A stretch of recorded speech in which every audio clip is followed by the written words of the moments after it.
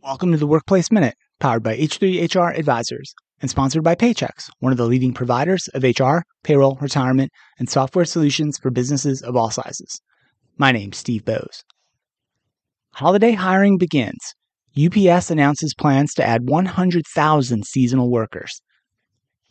Delivery drivers and other distribution workers are in demand, and UPS is gearing up for a busy holiday season by seeking more than 100,000 seasonal employees. This year, the company is putting the call out early in a hiring process that the company says is easier and faster than ever. Additionally, UPS noted in a press release announcing the hiring plans that 80% of its seasonal positions don't require an interview, and that completing the online application and getting a job offer can now be accomplished in just 25 minutes. The company is offering both full-time and part-time seasonal openings for package handlers, drivers, and drivers' helpers, the press release reads. The hiring plan comes as traditional shopping for the holidays usually picks up around October, but this year inflation is influencing shoppers to hunt for deals even earlier, according to retail analyst reports.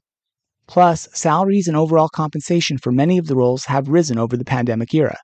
For example, a full-time UPS delivery driver makes an average of $95,000 annually, plus an extra $50,000 in benefits, the company says. Although the announcement of the 100,000 hires are for positions indicated as only temporary ones, the company says that 35,000 seasonal employees earned permanent positions after the 2021 holiday season. So temporary and seasonal roles offer a good entryway into full-time employment at the company. We have made our hiring process as simple and easy as possible, said Nando Cesarone, Executive Vice President and U.S. Operations President, which I may add is critical in order to process and onboard 100,000 new workers in a relatively short time frame. While the UPS seasonal hiring announcement is among the first of the large-scale hiring plans we've seen for the holiday season in 2022, it surely won't be the last.